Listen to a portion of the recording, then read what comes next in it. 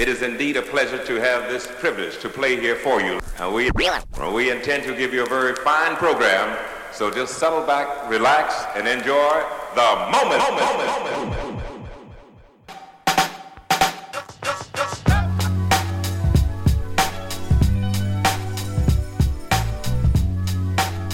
Hey, what's going on, everyone? Welcome back to Mic'd Up, a podcast about local Charleston activism that is very unapologetic. I'm your host, Mika Gadsden, and this episode's gonna be a little different because, quite honestly, this city, this state has been trying it, and I'm over it.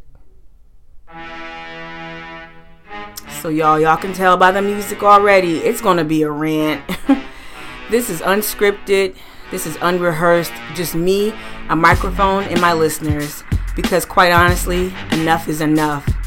I am so tired of all of these institutions continually erasing and bypassing the work of marginalized community members, of folks who have been here for generations, for centuries, who have done the work, communities that have done the work. We need to get over this plague of politeness that is running rampant in this city. We need to call out injustices when we see them. Remember, oppression and white supremacy doesn't always come in the form of a pointy hat. It doesn't use racial slurs, and it might not have a tiki torch. It's a slow, methodical erasure of the work that's been done for generations in communities of color. And that's what we saw this weekend when the Post and Courier did a very sloppy and lazy job and reported that 3 white men that lead the local Democratic Party were the face of Hispanic voter outreach, when we know for a fact that that's not the truth. For generations, women of color, Spanish-speaking women in the upstate, in the Midlands, in the Low Country have been working feverishly in their own communities, and they've been the face of voter outreach. This is just one instance. It's not just about the Democratic Party here, who has continually let down black people and continually let down our Latinx population. It's about the other institutions and gatekeepers who refuse to stop working with racists. Yeah, I'm talking about you, Nan, local Nan, that is. You're on notice as well. And for all of you who wants to give awards to local racists, to women who have publicly hurled tropes at black women and other women of color and use you in the black community to gain some sort of currency, you're on notice as well. I'm tired. Enough's enough. I'm tired of seeing black men prop up white racist women and call it justice. It's not justice. I'm tired. So I want to make this crystal clear as well. There are a number of institutions that I take issue with, but more than just calling them all out, because that would take an entire day, I'm going to just let you know this. I'm committed to doing the work. That in spite of being overlooked, in spite of being underfunded, I'm going to continue my voter outreach. Soul to Soul will carry on. Roll Call will carry on. And Vote for What will carry on. And I am proud of the work I do, because it's not just my work, it's the work of my friends, my fellow organizers, my community at large. And that's what matters most. But as a woman with a microphone, it's incumbent on me to call out injustice when I see it. Post and Courier, local Dems, do better. You owe us.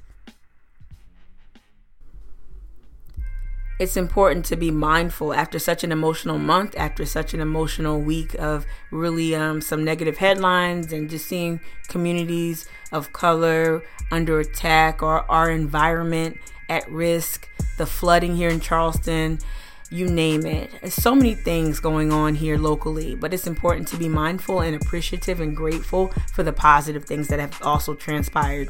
So I want to just shout out a few names of people who have continued to inspire me, reach out to me, support me, meet with me this past week to organize more events and come up with some great ideas. So thank you, Jessica. Thank you, Kanae. Thank you, Kate. Thank you, Kendra. Thank you, Iskra. Thank you, Low Country Local First, for letting me be who I am here and record this podcast here and just be unapologetic. Thank you to the local ACLU for offering support. Without your support, we wouldn't go as far.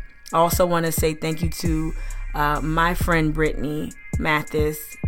You inspire me every day for what you do, and you're bringing Terry McMillan to Charleston. So for that, I'm very grateful. I also want to say thank you to the Black Voters Matter Fund out of Atlanta, Georgia. This was the galvanizing force that helped the women of Alabama organize and bring Doug Jones a victory. So I want to say thank you to them because they actually invested real resources in us and continue to do so. So thank you so much. I appreciate all you do. For those who want to continue to support our civic engagement efforts, please reach out to us via email or online. You can find us at charlestonactivistnetwork.com. My email is tamika@charlestonactivistnetwork.com. And you can find us on social media. We're on Twitter, Instagram, and Facebook. So please look for us there. And as always, you can subscribe to this podcast and support it on SoundCloud and on Patreon. So until the next episode, see you soon.